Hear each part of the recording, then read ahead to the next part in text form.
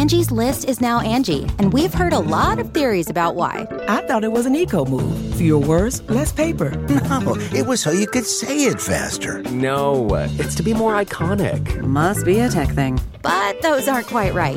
It's because now you can compare upfront prices, book a service instantly, and even get your project handled from start to finish. Sounds easy. It is, and it makes us so much more than just a list. Get started at Angie.com. That's ANGI, or download the app today. Getting the smile and confidence you've been dreaming about, all from the comfort of your home, isn't a total mystery with Byte clear aligners. Just don't be surprised if all your friends start asking, "What's your secret?" Begin by ordering your at-home impression kit today for only $14.95.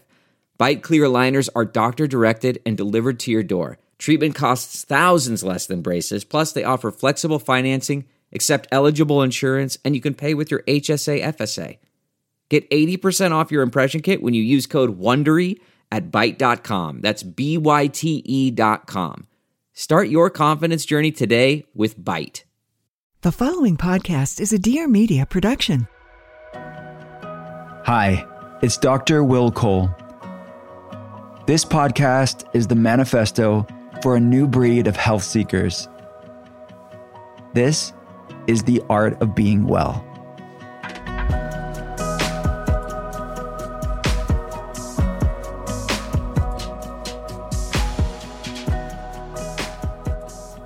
What's up, everyone? It's Dr. Will Cole, and welcome to the Art of Being Well. I am a leading functional medicine expert. I get to consult people around the world via webcam. I started one of the first functional medicine telehealth centers in the world over a decade ago, and I'm a New York Times bestselling author. I wrote Intuitive Fasting, which is my newest book, and The Inflammation Spectrum, and Ketotarian. If you want to learn more about my clinical work, the telehealth center, the books, and there's lots of free resources there as well, you can check it all out at drwillcole.com. That's drwillcole.com. All right, let's get to today's guests. We have two guests, to be exact, Joe Sena and Dr. Lara Pence. Joe is the founder and CEO of Spartan and the Death Race, the world's leading endurance sports and wellness brand with a community over 10 million strong.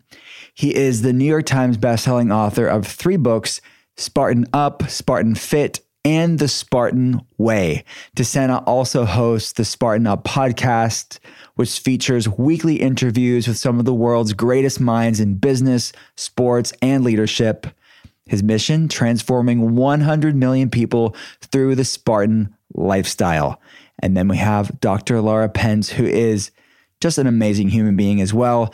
She is a clinical psychologist and the chief mind doctor at Spartan with a career spanning more than 20 years. Dr. Pence is one of the most sought after therapists in the community, having served on the board of directors for Embody Love Movement and the Elisa Project. Her work has been featured on Good Morning America, the BBC, Glamour, Vogue, WebMD, Psychology Today, and the Huffington Post. And these two brilliant minds have a brand new book out called Mental Toughness for Families, 10 Rules for Resilience. And stay tuned through the entire conversation, because at the end of the conversation with Joe and Lara, I answer one of your burning health questions in another Ask Me Anything. So without further ado, this is Joe Sena's and Dr. Lara Pence's Art of Being Well. Joe, Lara, thanks so much for being on the podcast. Thanks for having us. We brought Dr. L along because she doesn't get to do this stuff very often, and we want to give her confidence. So just a little boost, just a demonstration of love. The book's amazing. I mean, you both are a wealth of information, and the people are going to learn so much. And you both separately have been, Lara, I have to say this publicly on my podcast. Thank you for sticking your neck out for me when intuitive fasting came out and the eating disorder, toxic tribalism out there. I appreciate you. I told the whole team when we did case reviews, I said, this person really was such an advocate for me through that time. So thank you. Well, it's my pleasure. Listen, I feel like we're just moving as a society. And I mean, this is exactly why Joe and I feel so passionate about this, where it's like, we just get so stuck in like the either or, and there can't be an and there can't be nuance, and there can't be like exploration of actually how things work. It's just, if we're holding steady to ideas that just actually aren't like grounded in science. Yeah, of course. I mean, my pleasure. Thank you. Thank you. So let's talk about your book. This book's amazing. I'm going to say mental toughness for families. So people need better listen up. We're going to be talking about mental toughness for families, 10 rules for resilience. Can I read the press bit here that I thought it was good for framing this conversation? Then we'll get right into it. It says, right now, parents are drowning. The pacifying, pandering, and policing of children has left many moms and dads desperate for better strategies. So we're going to talk about these better strategies today. So let's get in it. What was the genesis of the book? How did it come to be? Let's start there. Joe, if you want to go. Yeah, I don't know how many years ago, maybe you remember, Dr. Al, but maybe 3 years ago, I'm a bit of a crazy person for people that don't know me, but I might have been on the phone. I seem to remember being in an airport, being on the phone with Dr. L. Oh, I know. I was asking my kids to carry kettlebells around the neighborhood. And a woman pulled us over and started screaming to check on the kids to see if they were okay. And I said, ma'am, I'm the dad. And she said, no, I've been seeing them walk for the last half a mile and they need water. Kids, do you need water? Who is he? Is he a coach? And I didn't really want to get an argument with her because I thought, well, in fairness to her, this woman hasn't seen kids on a sidewalk in probably decades. They look like wild animals, let alone carrying kettlebells. And, I was in an airport, I think after that, Dr. L, you and I were talking, I probably said, hey, we should write a parenting book. Yep. And I think we started right at that moment. It probably went through 5 or 6 iterations. 20. Or 20 iterations. And then it was sitting kind of on a shelf. Mm-hmm. And our CMO was at a dinner with somebody and they were with one of the biggest publishers in the world, Harper One. And Harper One said, oh my God, the world needs a parenting book. We can't believe that Joe was so smart to think of it right about now. And I was like, what are you talking about? We didn't do this for the pandemic. We did this before the pandemic. So glad you noticed. And then here we are. Mm-hmm. We got a book. Mm-hmm. Love it. So this is a big question, but I think gets to the heart of today's conversation. Why is our parenting style as a culture failing? Well, Dr. Al, you talk, but before you go, this morning I had a couple that are coaches, fitness coaches, show up at my house at 5:20 in the morning. And I wake my kids up every morning. Everybody knows at like 5:30. And they wanted to come do a workout and show me this piece of exercise equipment they came up with. And they have a child. They have a 10-year-old. And these are Spartans through and through. They go to Spartan races. They believe in the system. They train SGX, which is our certification program. And surprisingly, they were telling me at 5:45, 6 a.m., as my kids were working out with them in the garage, that they've had such a tough time getting their child to work out, to do hard stuff. And I was shocked because here we are, we believe in it in the Spartan ecosystem. We do races, like that's our whole mantra and ethos. How are they having a tough time? Like you just do it. There's no discussion. Like, how do you wake the kids up? I grab their feet and I pull them out of bed. I don't understand. Like, yeah. So anyway, I don't know if I answered the question. No, I think it does. I mean, but what are we doing specifically with parenting? What's going on, Dr. L? Well, from my perspective, listen, we could sort of like rewind the clock and think back to various points in the last few decades where we've scared parents into sort of over-parenting, right? I mean, from stranger danger to like kids' faces on milk cartons, and not that there wasn't utility for that, but I think, we went from, I'm 42 now. When I was 8 years old, we ran around in a neighborhood from 7 a.m. to 3 p.m. and maybe checked in once, at home, and we ran home to get a PB&J, and then we went back outside, and there just wasn't any question about sort of what you did on the weekend. You just played. And I think over time, again, with sort of different things along the way that have sort of created a sense of urgency or crisis for parents, anything from, stranger danger to where your child goes to college is the absolute most important thing that they need to start focusing on. And they need to start focusing on it at age 7. So we're going to get them into Montessori school and we're going to start putting the bumper sticker on our car, like the whole thing,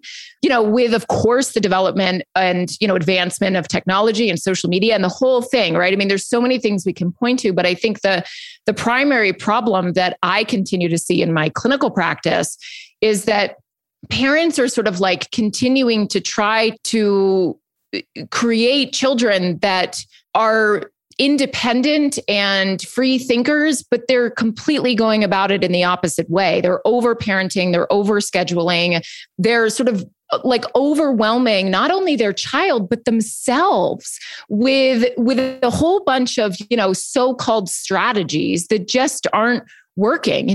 We went from a time where, we played a sport and, that's what we did, to like now kids are playing a sport and they're doing piano and they're doing this and they're doing that. And, they go to school from 8 to 4 p.m. and then from 4 to 10 p.m. they're in activities, and there's no opportunity for the child actually to develop independent thinking, So I think in a lot of ways, like parents are really trying. I mean, this isn't for lack of trying, but it's almost like they're trying to plug the holes with the wrong mechanisms here. And I see this all the time in my practice, that parents will show up and they'll say, we have a kid that's depressed or we have a kid that's anxious, and here's everything we're doing. Here's the 20 strategies that we're trying to implement at home. And it's like, whoa. Okay, let's like start super basic here. First of all, like how much sleep is your child getting, So I think from that perspective, like there's just so much overwhelm right now, and the access of everything from YouTubers to blogs to parenting articles. Like there's so much, here's what you need to do. And so parents really are feeling incredibly overwhelmed with, okay, I need to be doing this and this and that and this. But from my perspective, many of those things are actually not the right strategies to grow a resilient and, self-reliant child.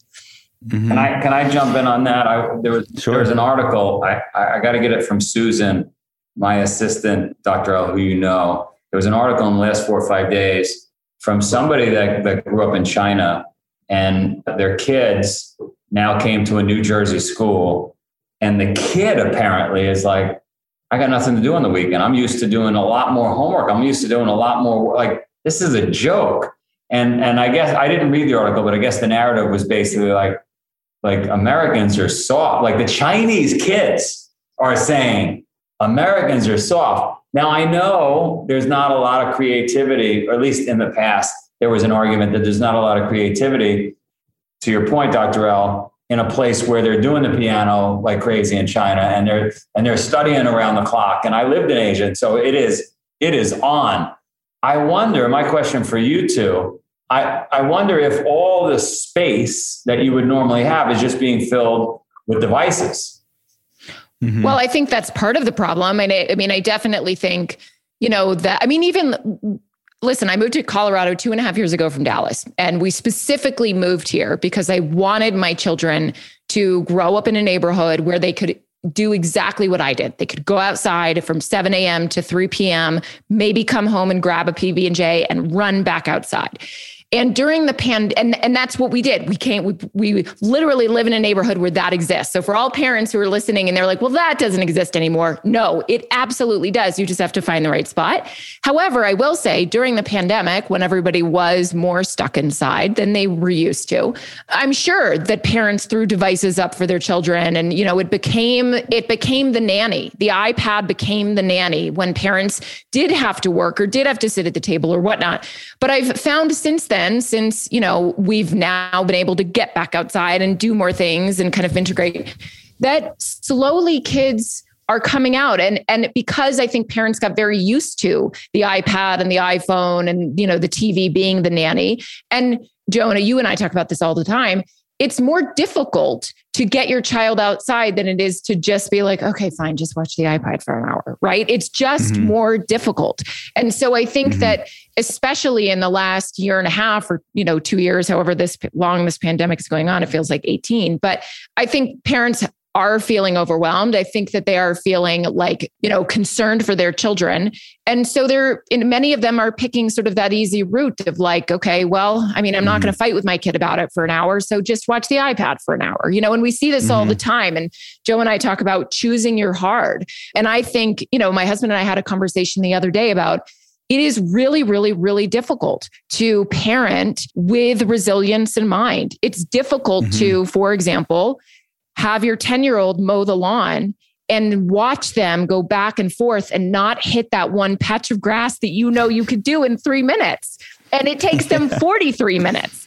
But you have to sit there and you have to grin and bear it. And you have to, direct them and guide them. But at the end of the day, I think too many parents are like, you know what, I got it. I'll just do it. And that's where I think we're getting into trouble.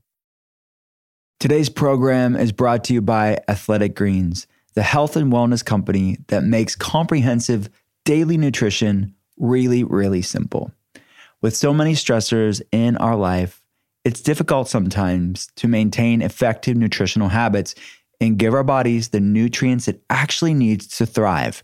Our busy schedules, poor sleep, exercise, the environment, work stress, or simply not eating enough of the right foods can leave us deficient in key nutritional areas. AG1 by Athletic Greens is the category leading superfood product, bringing you comprehensive and convenient daily nutrition to everybody. Keeping up with the research, knowing what to do, and taking a bunch of pills and capsules is hard on the stomach and can be hard to keep up with. To help each of us be our very best, they simplify the path to better nutrition by giving you one thing with all the best things. I love this so much. I've been taking it for a long time. It's just so nutrient dense. Just one tasty scoop of AG1 contains 75 vitamins, minerals, and whole food sourced ingredients, including a multivitamin, multi-mineral, a probiotic, a green superfood blend, and more in one convenient daily serving. The special blend of high-quality, bioavailable ingredients in a scoop of AG1 work together synergistically to fill the nutritional gaps in your diet, supporting your energy and focus, aiding with your gut health and digestion, and supporting a healthy immune system, effectively replacing multiple products or pills with one healthy, delicious drink. Love this stuff, and I know you will too. To make it easy, Athletic Greens is going to give you an immune-supporting free 1-year supply of vitamin D. What the heck? You have to get in on this. And 5 free travel packs of AG1 with your first purchase if you visit athleticgreens.com/willcole today. Again, simply visit athleticgreens.com/willcole to take control of your health and give AG1 a try. Electrolyte deficiencies or electrolyte imbalances can cause symptoms like headaches, cramps, fatigue, and muscle weakness. Electrolytes also play a critical role in many other health conditions and serve many other far-reaching functions in the body. People that I see when I'm consulting them that have POTS or postural orthostatic tachycardia syndrome, they get dizzy very easily, and brain and mental health, they need support there. Breastfeeding, people that are breastfeeding, regulating appetite and curbing cravings, all things that I see on an hourly basis consulting patients. Electrolytes play a pivotal role in helping all these issues and so many other health issues. So basically, we all need electrolytes. If you didn't know, now you know. But the problem is so many electrolyte drinks out there are full of junk, artificial sweeteners or sugar, artificial dyes, just stuff you don't need. So you need the electrolytes, but you don't need all the other junk. And that's why I love Element. Drink Element is a healthy alternative to sugary electrolyte drinks. Each grab-and-go stick pack replaces essential electrolytes with no sugar, no coloring, no artificial ingredients, or any other junk. I drink Element every day when I'm consulting patients. I get a big mason jar and I'm sipping on a big glass of water with Element in it. The raspberry is my favorite flavor for sure. So good. And it boosts my brain function, increasing my energy. My workouts are better. I'm sleeping better at night. I don't have any leg cramps at night or after I work out. It's so good. As a member of our community, Element has a very special offer for you. Claim your free Element sample pack. You only cover the cost of shipping. Get yours at drinkelement.com. That's drinklmnt.com/art of being well. Again, drinklmnt.com/art of being well. At this time of recording this, my son is 15, my daughter is 12. I have seen this way before the pandemic too. I think, like you're saying, the pandemic made all of this exacerbated tremendously, exponentially, as far as technology and parents having to, use technology to nanny their kids. But I saw it before, and by no means am I Amish, but I'm just taking it back maybe to the early 2000s in the sense of my kids don't have social media. Right. They don't have cell phones. They don't have all this stuff. But I'll tell you what, we are weird. Yes. I mean, they're the only kids in our friend group where they don't have all the things, let alone it started happening when they're 9, 8 years old, kids with cell phones and social media. And so it is really, I think it's a confluence of the social media and the amount of immersive technology that they have. It's on demand all the time. There's never an end of YouTube videos or social media feeds to watch. And it's the parenting style changes and people's, values. And I think third, like you said, or we didn't talk about this yet, but I'd like to bring it up, is food. Yes. I think it's a combination of all of those things, and it's leaving kids feeling what? What's going on, Dr. L, as far as how kids are feeling the epidemic rise of mental health issues amongst adolescents? Well, I love that you bring up the food issue, because from my perspective, there are two basic and primal things that I'm seeing in my practice that are really falling by the wayside: sleep and food. And, I'll, for example, be working with parents who feel like they have an incredibly highly anxious child. And lo and behold, their child is getting 4 hours of sleep because their child comes home at 9 o'clock after the 8 million activities that they have after school.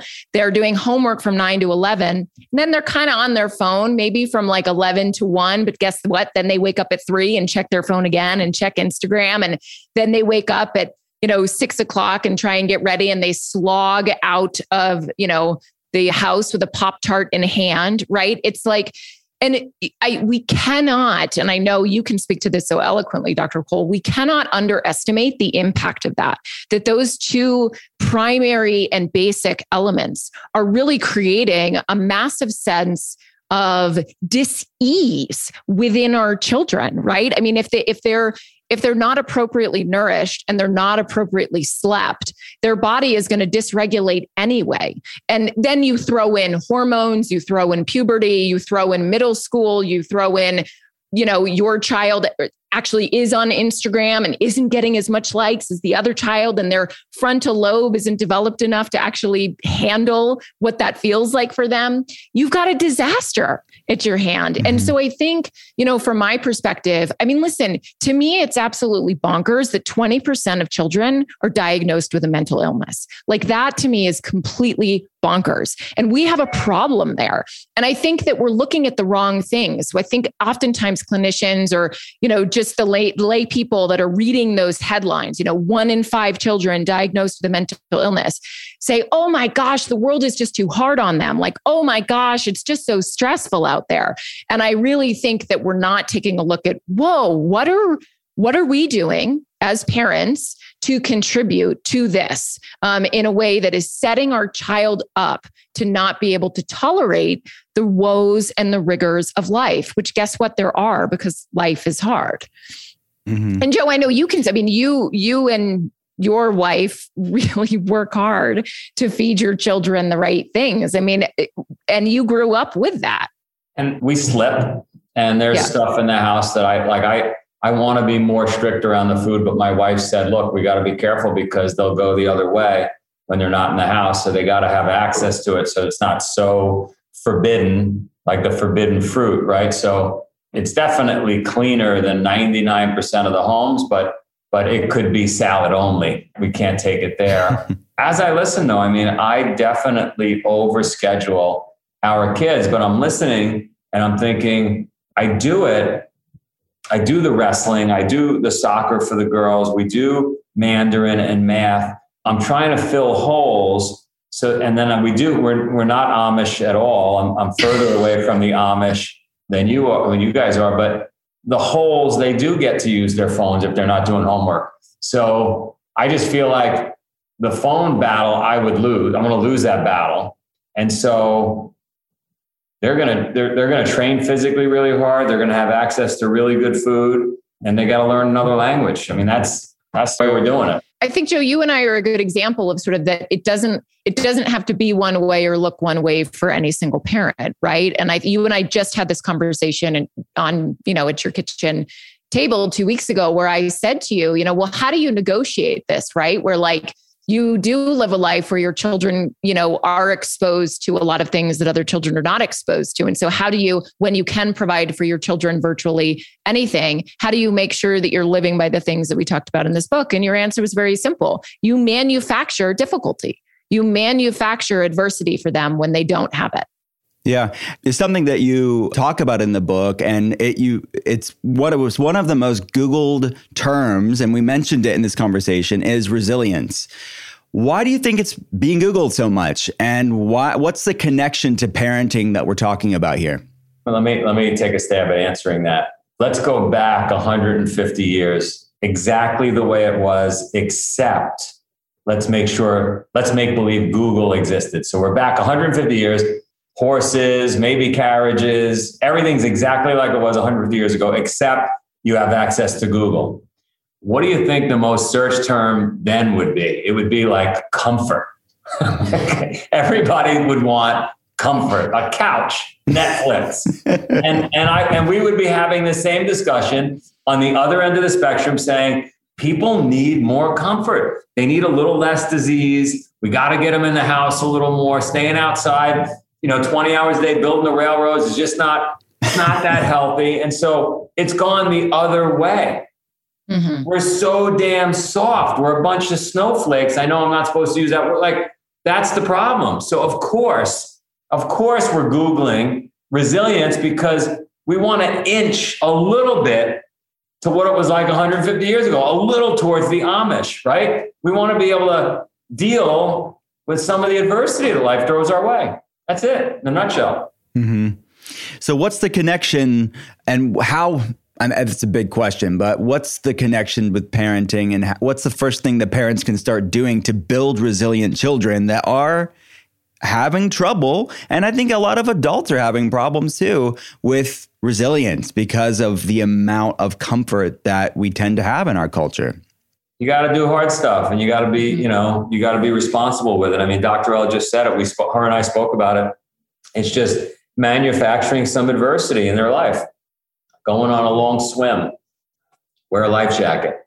I dropped the kids off one day, my little one and my middle one, call it 7 years old and 13, 4 miles from home. I said, I'll see you home. What do you mean? We don't know. Figure it out. Figure it out. It'd be hard to abduct two of them. 13-year-old is going to look out for the little one. My wife was like, where are the kids? They're walking home. Walking home from where? I dropped them off 4 miles. Do they know the way to get home? No. Do they have a phone? No. They got to figure it out. And Dr. L, you might say, oh, Joe, you're nuts. We don't want to recommend that. But like, the kids have to do some hard stuff. We've moved all around the world. I know that's not easy for people, but like Dr. L just moved from Texas to Colorado. Like, moving is really difficult for kids and families. So move. Another language is really difficult for kids and families. So learn another language. I can't speak enough about wrestling or martial arts. Like, oh my God, you want some discipline? You want to do some hard stuff? The kids should get beat up every once in a while. That's good for them. Mm-hmm. So it used to happen to me when I was growing up. Like, everybody's got to get a little, beating. I think I'll answer that perhaps from a more clinical perspective. I think, so for me, actually where it starts is with self-awareness, because I think parents right now, especially, like, they feel all of these things, they feel overwhelmed. They don't really necessarily, if they do a really good gut check with themselves, feel like they're doing a good job. And listen, I think too, like, we've even gotten so sensitive that we can't say you're not really doing a great job as a parent. Like, it's okay to say that. Like, it doesn't mean you're a bad person, but it's definitely, if I have parents in my office that are clearly, in my opinion, setting their child up for success, I will be honest and say, listen, things need to change. Like, cause you're actually, if you were doing a great job, you wouldn't be in my office. Right. And so I think first of all, we need to understand that like through self-awareness and self-reflection, we can take a look at the areas where we're making it just a touch more easier on our child. For example, does your child put the dishes in the dishwasher?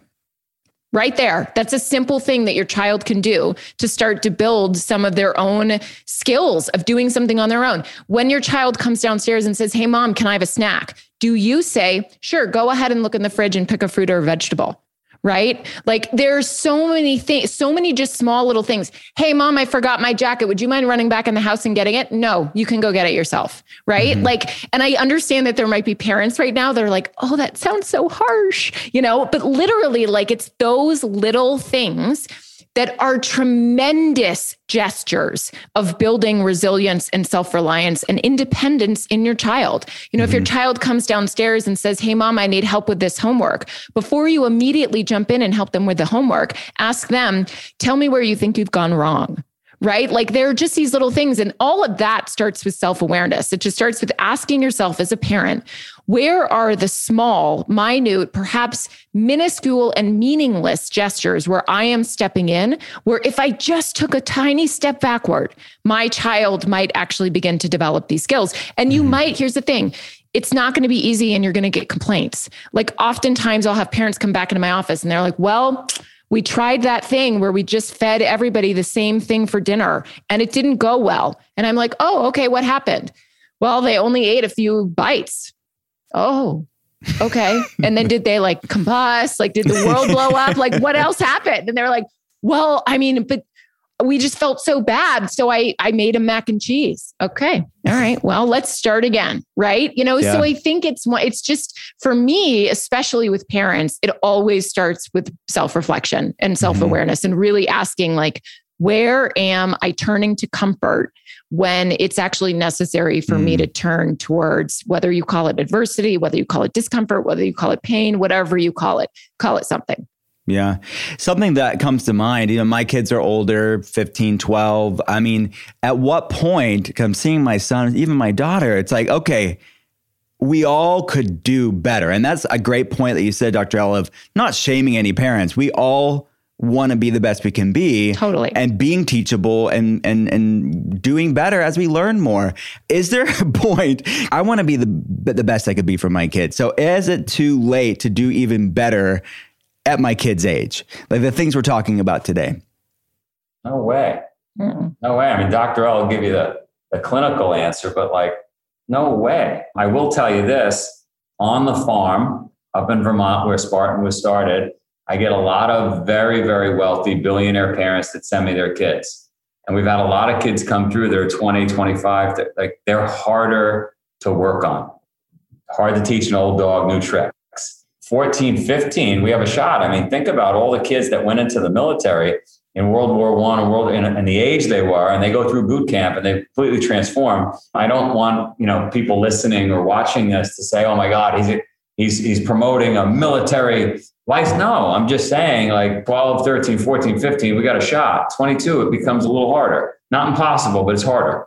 Dr. L? Yeah. I mean, I would for sure say, when your kids leave the house, it's a little bit more difficult, though absolutely not impossible. I mean, make no mistake that at any given time, really, my practice, can have college students and their parents inside, and we're talking the whole thing, right? I do think high school actually is an incredibly important time because this is when parents, from my perspective, really, and again, I'm probably going to get raked across the coals for this, but really actually do the most damage because their children are really able to now understand what the indirect messages that their parent is sending them mean, right? So for example, if their child comes home and didn't do well on a project, and all of a sudden parent is on the phone with teacher trying to remedy this, the child is now old enough and has a little bit more sort of reasoning skills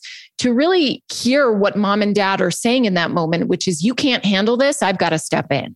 Right. And And a message like that, though well-intentioned by the parent, all they want to do is help, all they want to do is make it better, is incredibly hurtful to the child and to the child's belief system about what they can handle, what they can't handle. And Joe and I talk about this all the time, that listen, you're raising adults. Like eventually this child is going to go to college. Eventually this child is then, or maybe not, maybe start their own business, maybe do something else, but eventually go out into the workforce where, life is hard and there's struggle and it's difficult and it's not always easy. And do you at 35 want to be calling, your child's or supervisor and, trying to make concessions for why they didn't show up to work on time?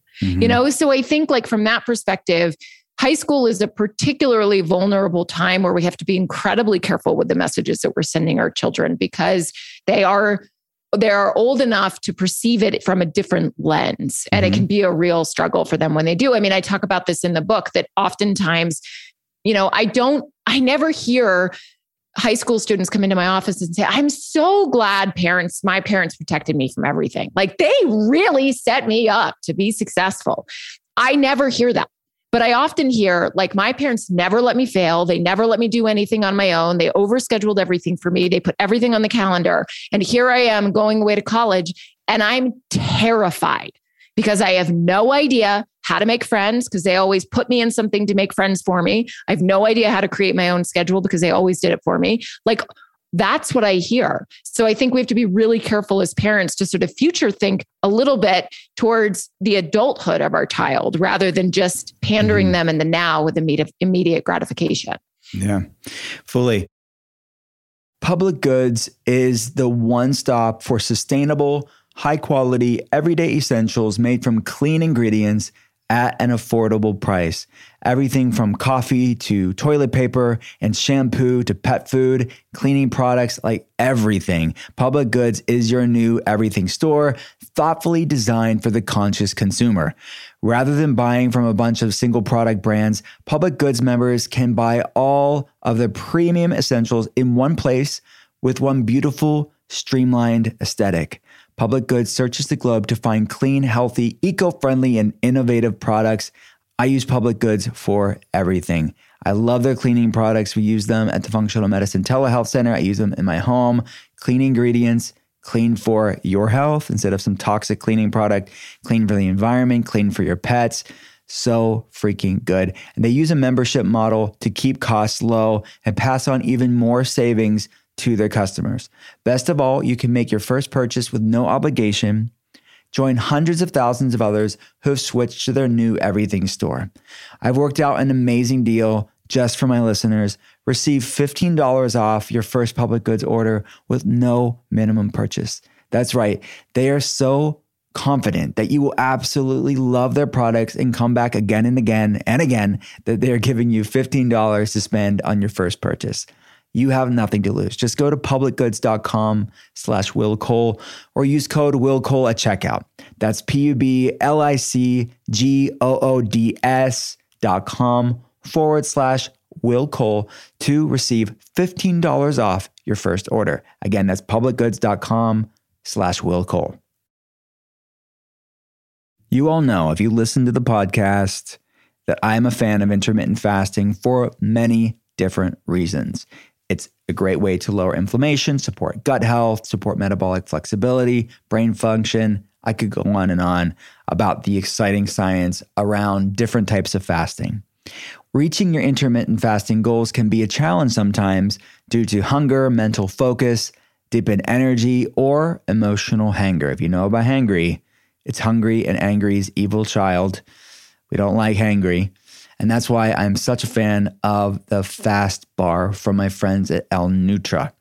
The Fast Bar is the only bar scientifically formulated for intermittent fasting.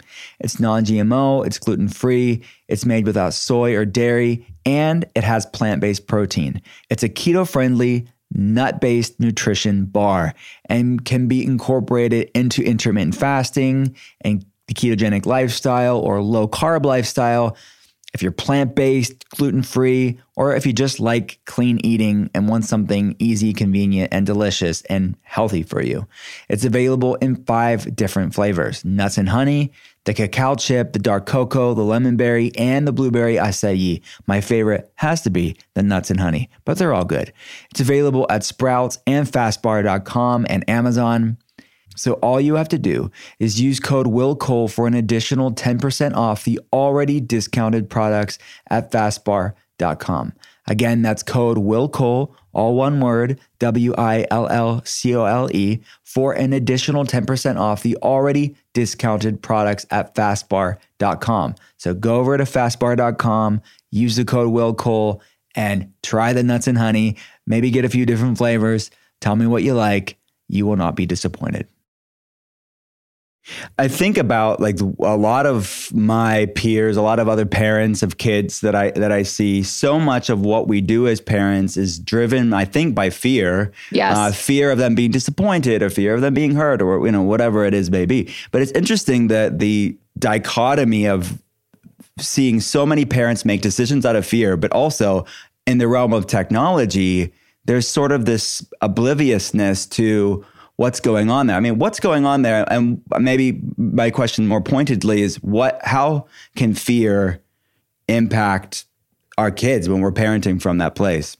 I'll go quick and then you put a fine point on all the things I say. I give you like the Flintstone version and Dr. L gives you the Jetsons version. But like, I suspect the fear is, how do I look as a parent, right? Like how's this going to make me look? How people are going to be thinking I'm a bad parent, or I'm this or that, or my ego is going to get stroked if my kid gets into school. So let me pay off the school and some, right? Like, so, and we had a guy on a podcast that got in trouble. He went to jail actually over that whole scandal, that Varsity Blues scandal. And he was really refreshing to talk to on the podcast because he said, when I realized it's not about me, it has nothing to do with the parents. It's really about the kid. It's really about raising, adults. I screwed the whole thing up. Like the parent said, right? Like the guy said, I screwed the whole thing up. I was parenting from a place of fear at how he was top of his game, chairman of a law firm, went to the best school, and go down the list. He checked every single box. And so this was another achievement. My kid got into the school and he realized it has nothing to do with that. It's like really about the kid. It's not about me. And so I don't think fear has a place because we shouldn't be fearful, or like it should be the kid. Mm-hmm. You should just give the kid the tools, as Dr. L said, so when they leave the house, they can manage their life on their own. Mm-hmm. I'll piggyback off that a little bit. I mean, I definitely think, to Joe's point, I think many parents are very worried about sort of how they will look and listen, it goes deeper than just like, I want to look like a good parent. What it really goes to is, I want to belong. I want to be among others, right? Like, we are driven by community. We are driven by connection. We are driven by, in some ways, tribalism. That's why it works so well right now. And unfortunately, it's a little dysfunctional, but I do think so. And so there's this desire to be along and fit in with everybody. And so if you stand out, to your point, like if you're the parent that doesn't give your child the iPhone, right? If you're the parent whose child is acting out in the restaurant, and so you stand up and you say, we are leaving now. Oh my gosh, she's so out of line. Like, that's super scary. Listen, I've done that a lot of times, because I'm not going to sit there and have my child ruin the meal for other parents, right? I don't care how I look. Listen, if you want to think that I'm, an unhinged parent because my child can't pull it together at a meal and we're at a nice restaurant and I say, then we're not having this meal right now and we're leaving, to me, that's a boundary. To me, that's, you don't get to enjoy something really nice if you can't handle it, right? But I do think that many parents are terrified. They don't want to be accosted. They don't want to be seen as a bad parent. I don't want to be seen as a bad parent. Neither does Joe. I'm sure neither do you, right? So we have to work against that. But I think the other fear that comes up for me often is that, listen, we fear, and this is so primal and organic and wired within us. We fear that our child is going to be in a threatening situation. And that, to us, I mean, we want to protect our cub. We want to step in. I mean, that's like when I see my child cry, the first thing I want to say is like, what happened? As opposed to like, get back out there, So I do think that we fear that we're going to somehow hurt our child or that our child is going to be hurt. And that's where, again, Joe and I really sort of harp on this idea that like, but you have to choose the hard route, So if it's harder for your child, for example, and this happened all the time in my practice, especially when I worked with adolescents who had eating disorders, parents would drive an hour and a half to get the kind of pasta that their child would eat because they would be terrified that if they didn't get that pasta, then the child wouldn't eat. Right. And so unfortunately that fed the eating disorder more than it actually served the recovery.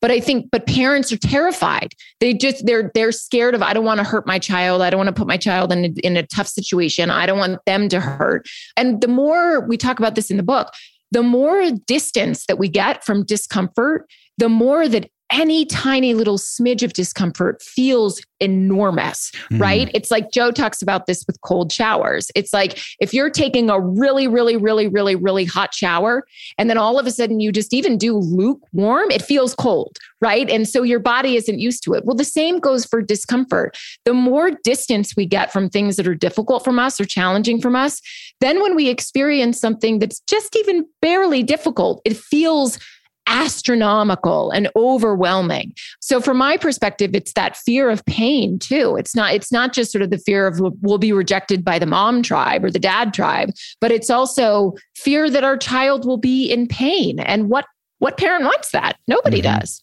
Mm-hmm. Yeah. I mean, except for maybe Joe. And there's a reason why you call this parenting style, make it harder parenting, because it's harder for the parent too. It's so much more convenient to have technology nanny your children. It's so much more convenient to, you mentioned mowing the lawn. I mean, that's happened to me this past summer. It's like, yeah, my son's good at it, but I could do it faster. I could fix the things that I know. But I know in the long run, he has to learn for himself how to make this better. And if I just do it for him, he's never going to learn. So much of this, I think, really comes down to, like you said, to the parents, where it's they need to be okay with it's like going to the gym. Going to the gym's not easy all the time. Showing up and being consistent is not easy, but you produce great results if you're consistent with that. I think so many parents, they just don't like to be consistent with the tough things, and it's impacting the kids negatively, right? Mm-hmm. Is that fair to say? Yeah. I mean, I would definitely say from my perspective that and this is why in the book itself, Joe and I felt very strongly that we needed to sort of first and foremost start off with the parent taking a look at themselves, right? Because like so often in my practice, the parents will want to parent from a particular position. For example, they'll want to set boundaries with their child, but in doing some, self-reflection and deep diving, they can't even set boundaries with themselves, So it's like the parents really have to develop these skills. And I know, Joe, that you see this all the time, that like you can't, tell your children to eat green foods if what you're putting in your mouth is a Pop-Tart. Yeah. There are moments during our existence in our house where I am not modeling the perfect behavior. And I'll give you the one time that happens is my kids will have to fast for a day or two because they've got wrestling season coming up and they need to be a few pounds less, and I'm still eating and they're not. And so I have friends that say, hey, if they're not eating, I'm not eating. But I almost want to make it tougher on them. And it's like, hey, we're continuing with our life. If you want that bad enough, that's what it requires. Good luck. I hope you're able to do it. But I agree 1,000%. You have to model. They're watching you. They're watching us. And you don't have to even say anything. They're watching what we're doing. And that's the way they're learning. Mm-hmm. I love this conversation. All right. But for both of you, I'm excited to have you for this part of the podcast. As you know, it's called The Art of Being Well. And this part is your art of being well. This is Joe, Dr. L's Art of Being Well. We're going to go over, I want to pick your brain, basically. We talk about parenting. Now we're going to talk about other aspects of wellness. And some of it, I'm sure, will tie into parenting very much so. So are you guys up for this challenge? Let's do it. Right. I don't know. It sounds, honestly, I'm afraid. You should be afraid, Joe. This is going to be the toughest thing you've done all day. First question If you're stuck on a desert island and you're looking at survival, nutrient density, you had one food and one food only, what would that food be? Well, if it was a meal, I would go for a salad. I know Dr. L would do the same. Finely chopped. I'd go with watermelon. If I was on a desert, I'm about to head to the desert. I got to be in Abu Dhabi for a while in the empty quarter. I'd go with watermelon. Watermelon would keep me hydrated. I'd be able to survive on watermelon for quite some time. Love it. Dr. L? I'd go with an apple. Love it. Applesauce, apple juice. Yeah, you get one apple only. But then you take the seed and you plant it and you've got a tree and you've got you've got a whole thing. Yeah. I like that thought. Well, any specific type of apple? What's your favorite kind? Oh, Honeycrisp, 100%. Okay. No, if that's a real apple, that might be it's the sweetest apple out there, probably, I will say. All right. Completely opposite for both of you. One food for the rest of your life, purely on deliciousness. You could only eat that food. What would that food be? Eggplant parm. Really? I love eggplant parm. I even we found that vegan eggplant parm. Yeah. It's awesome. Yeah. I want eggplant parm the rest of my life. I'd get tired of it in about 4 days. Yeah. But, I haven't had it in a while. So I love it. I really, and people are probably going to roll their eyes, but to me, there really is nothing like an incredibly finely chopped, crispy, cold salad with avocado and crunchy almonds and all the things, every vegetable you can find. So you don't even know chickpeas, hearts of palm, artichoke hearts like that. And even the eggplant parm chopped into it. You could do it.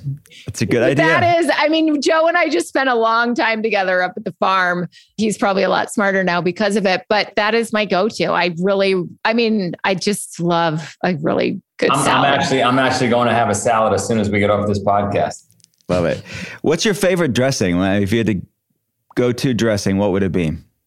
Oh, well, I make my own where it's just apple cider vinegar, white balsamic vinegar, a little bit of avocado oil, I can't even think of it. The powder, yeast, nutritional yeast. Oh, yeah, nutritional yeast. That's with a little bit of mustard. That's my favorite. I'd go with that. Maybe I'd add some lemon.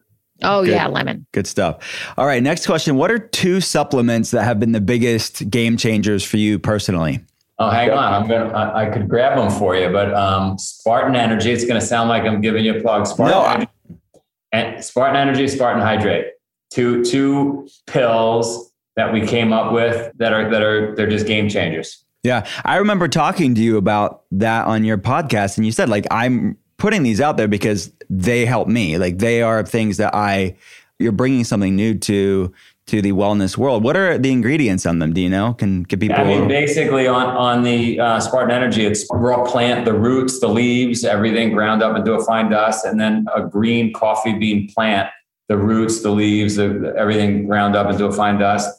And then on the hydrate, it's just the elements, that we need, the magnesium, the potassium, the sodium, nothing else, no fillers. It's just compressed elements, and that's it. Love it. Dr. L? Well, B12, I'm primarily plant-based in my diet. So that's really, really important for me. And then it'd be a tie. Even though I'm outside all the time in Colorado, we're close to the sun, I feel like vitamin D is just critical. And then turmeric and curcumin. Those are kind of that's my jam. That's my trifecta right there. Love it. All right. For both of you, what's the latest biohack or wellness tool that you're into, if you're into that sort of thing? Joe? I have this amazing new device I'm going to show you guys that literally it makes you younger, stronger, go to better. Everything is better in your life. Wait till you see this. It's a kettlebell. I knew it. It's an ancient kettlebell. Nice. Oh, that's amazing. What's the details of that? You said ancient. How old is it actually? It's old. I got it out of Sparta. I don't know how old. They used it for some form of training way back when. Wow. That's my hack. Bringing the old new again. Picking up heavy things. That's one way to build resilience on many levels. No doubt about it. I got my kids in the garage. I got a 100-pound dumbbell. And my younger son is like, Dad, I can't lift it. I said, that's the point. You have to work on lifting it. Yeah. There you go. Dr. L?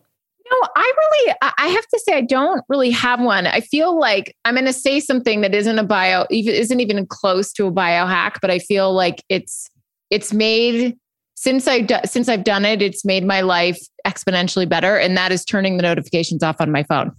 Because I feel like I'm not waiting for anything. Like, I'm not like, whoa, when is the ping? When is this? It's at anything, email, text message, social media, notifications are all off on my phone. To me, that like keeps me biologically grounded, I guess. Yeah, it's so good. Airplane mode. I mean, how far are you going into this?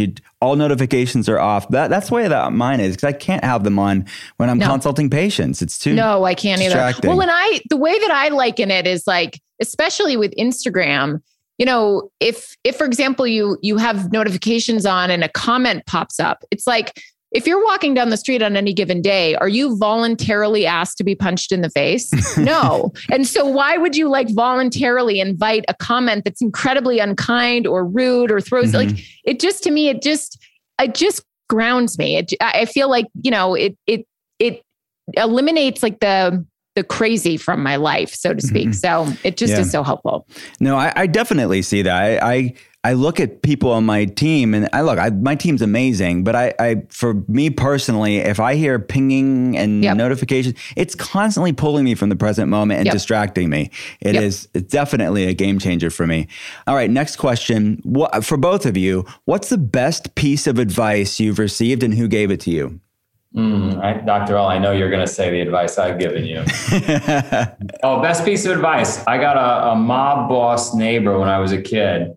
Literally the boss of Banana Crime Family gave me 3 things. He said, number 1, I was cleaning his swimming pool. I was pre-teens. And he said, number 1, on time is late, right? Number 2, go above and beyond. If you're going to clean the pool and that's what I'm paying you for, you got to clean the shed and straighten up the lawn furniture, do everything, even though you're not getting paid for that. And number 3, he said, don't ask for money. If you add value, you get paid. And I've operated my whole life with those 3 lessons from the most unlikely source of sages. It works. Good stuff. I had a supervisor my last year of graduate school tell me that the right way to do therapy was to not do therapy. Basically, what she was saying is just be present.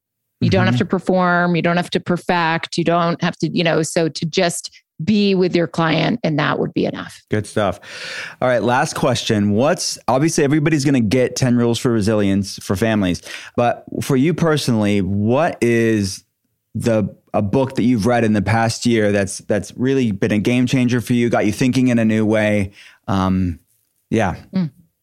One book in the last year, I would just say one of my favorite books is Atlas Shrugged by Ayn Rand. I love Shogun. I love The Endurance about Ernest Shackleton. I don't know. I'm pretty stodgy and old school. You are old school. I think, honestly, it was probably a book by David Engelman called Some, which was little short story vignettes about life after death.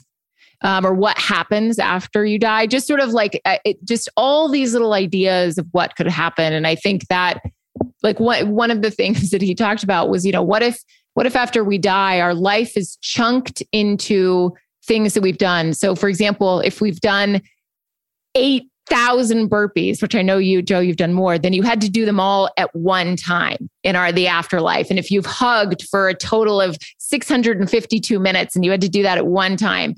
So I appreciated that book just because it made me think a little bit more about time spent here and like, what do I really want to do and how do I really want to contribute? What if you spent 29,000 hours on Instagram and you had to do that all at once? Exactly. I know, but it's like, that's the kind of thing where you think about it and you're like, oh my gosh, or what if I spend all this time on Netflix, like, how do I really want to be spending my time with people, hugging people? It's a great theory. So I love that book. I think he's a brilliant man. Yeah. I'll put the notes to everything we've talked about in the show notes so that people can get the links for it all.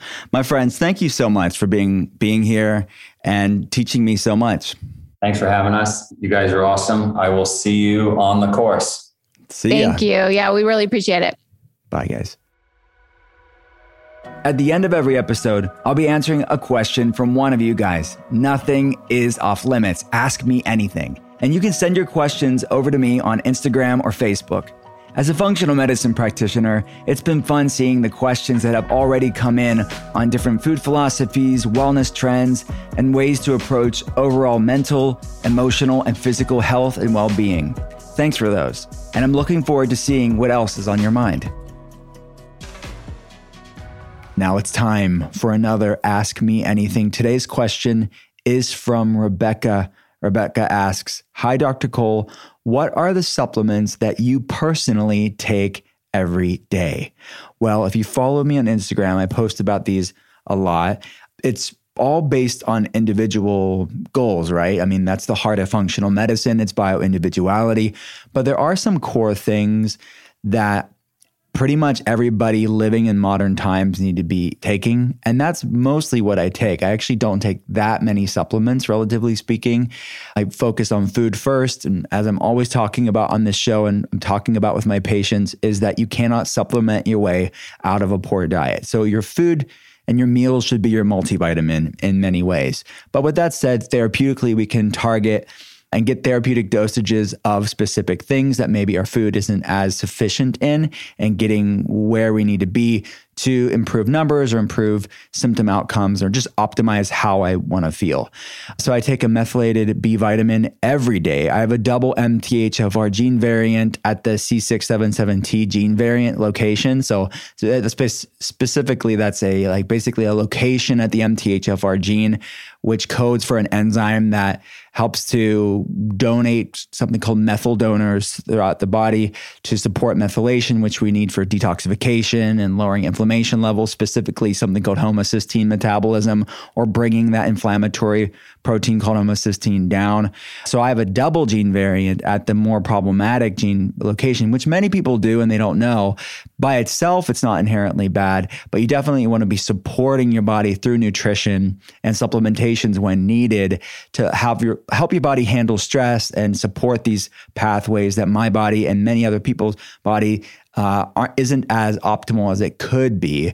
And that's why this gene variant is associated with different autoimmune issues and inflammatory problems and anxiety and just a whole plethora of issues. If you want to learn more about MTHFR, just check out drwillcole.com. In short, I take a methylated B vitamin. I take a D3K2, 5,000 IUs of D3 paired with the vitamin K2, really important 2 fat-soluble vitamins.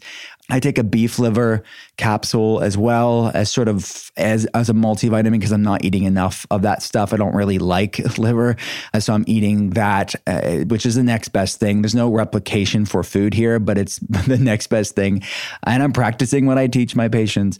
And I take a probiotic. I take some liver support as well because I have some different detoxification gene variants as well that I'm looking at this stuff through labs and tracking it. And that's what I do with my patients. I take a turmeric to support inflammation levels. I take a magnesium every day. Most people are magnesium deficient. I take a blend of magnesium. Honestly, I take, and I'm not just saying this because we have it on the site, I take the collection, which is the core foundational supplements that we made this because we got asked so many times over the years, what are the basic core foundational things people should take? And that's why we made the collection. So it's the 9 core supplements that most people should be taking every day to feel great, have optimal energy, optimal digestion, optimal hormone balance, and lowered inflammation levels.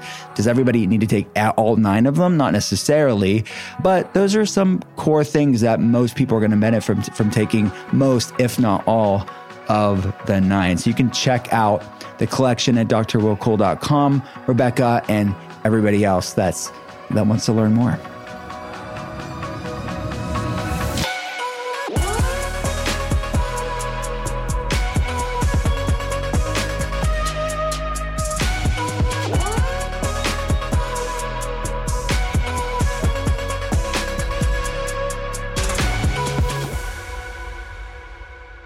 Thanks again for listening to The Art of Being Well. If you have a chance, please rate and review the podcast here. And if you like what you're hearing, hit follow and pass it along to a friend. To see more, head to drwillcole.com/podcast. I'll be back again next Thursday, and I hope you will too. Talk soon.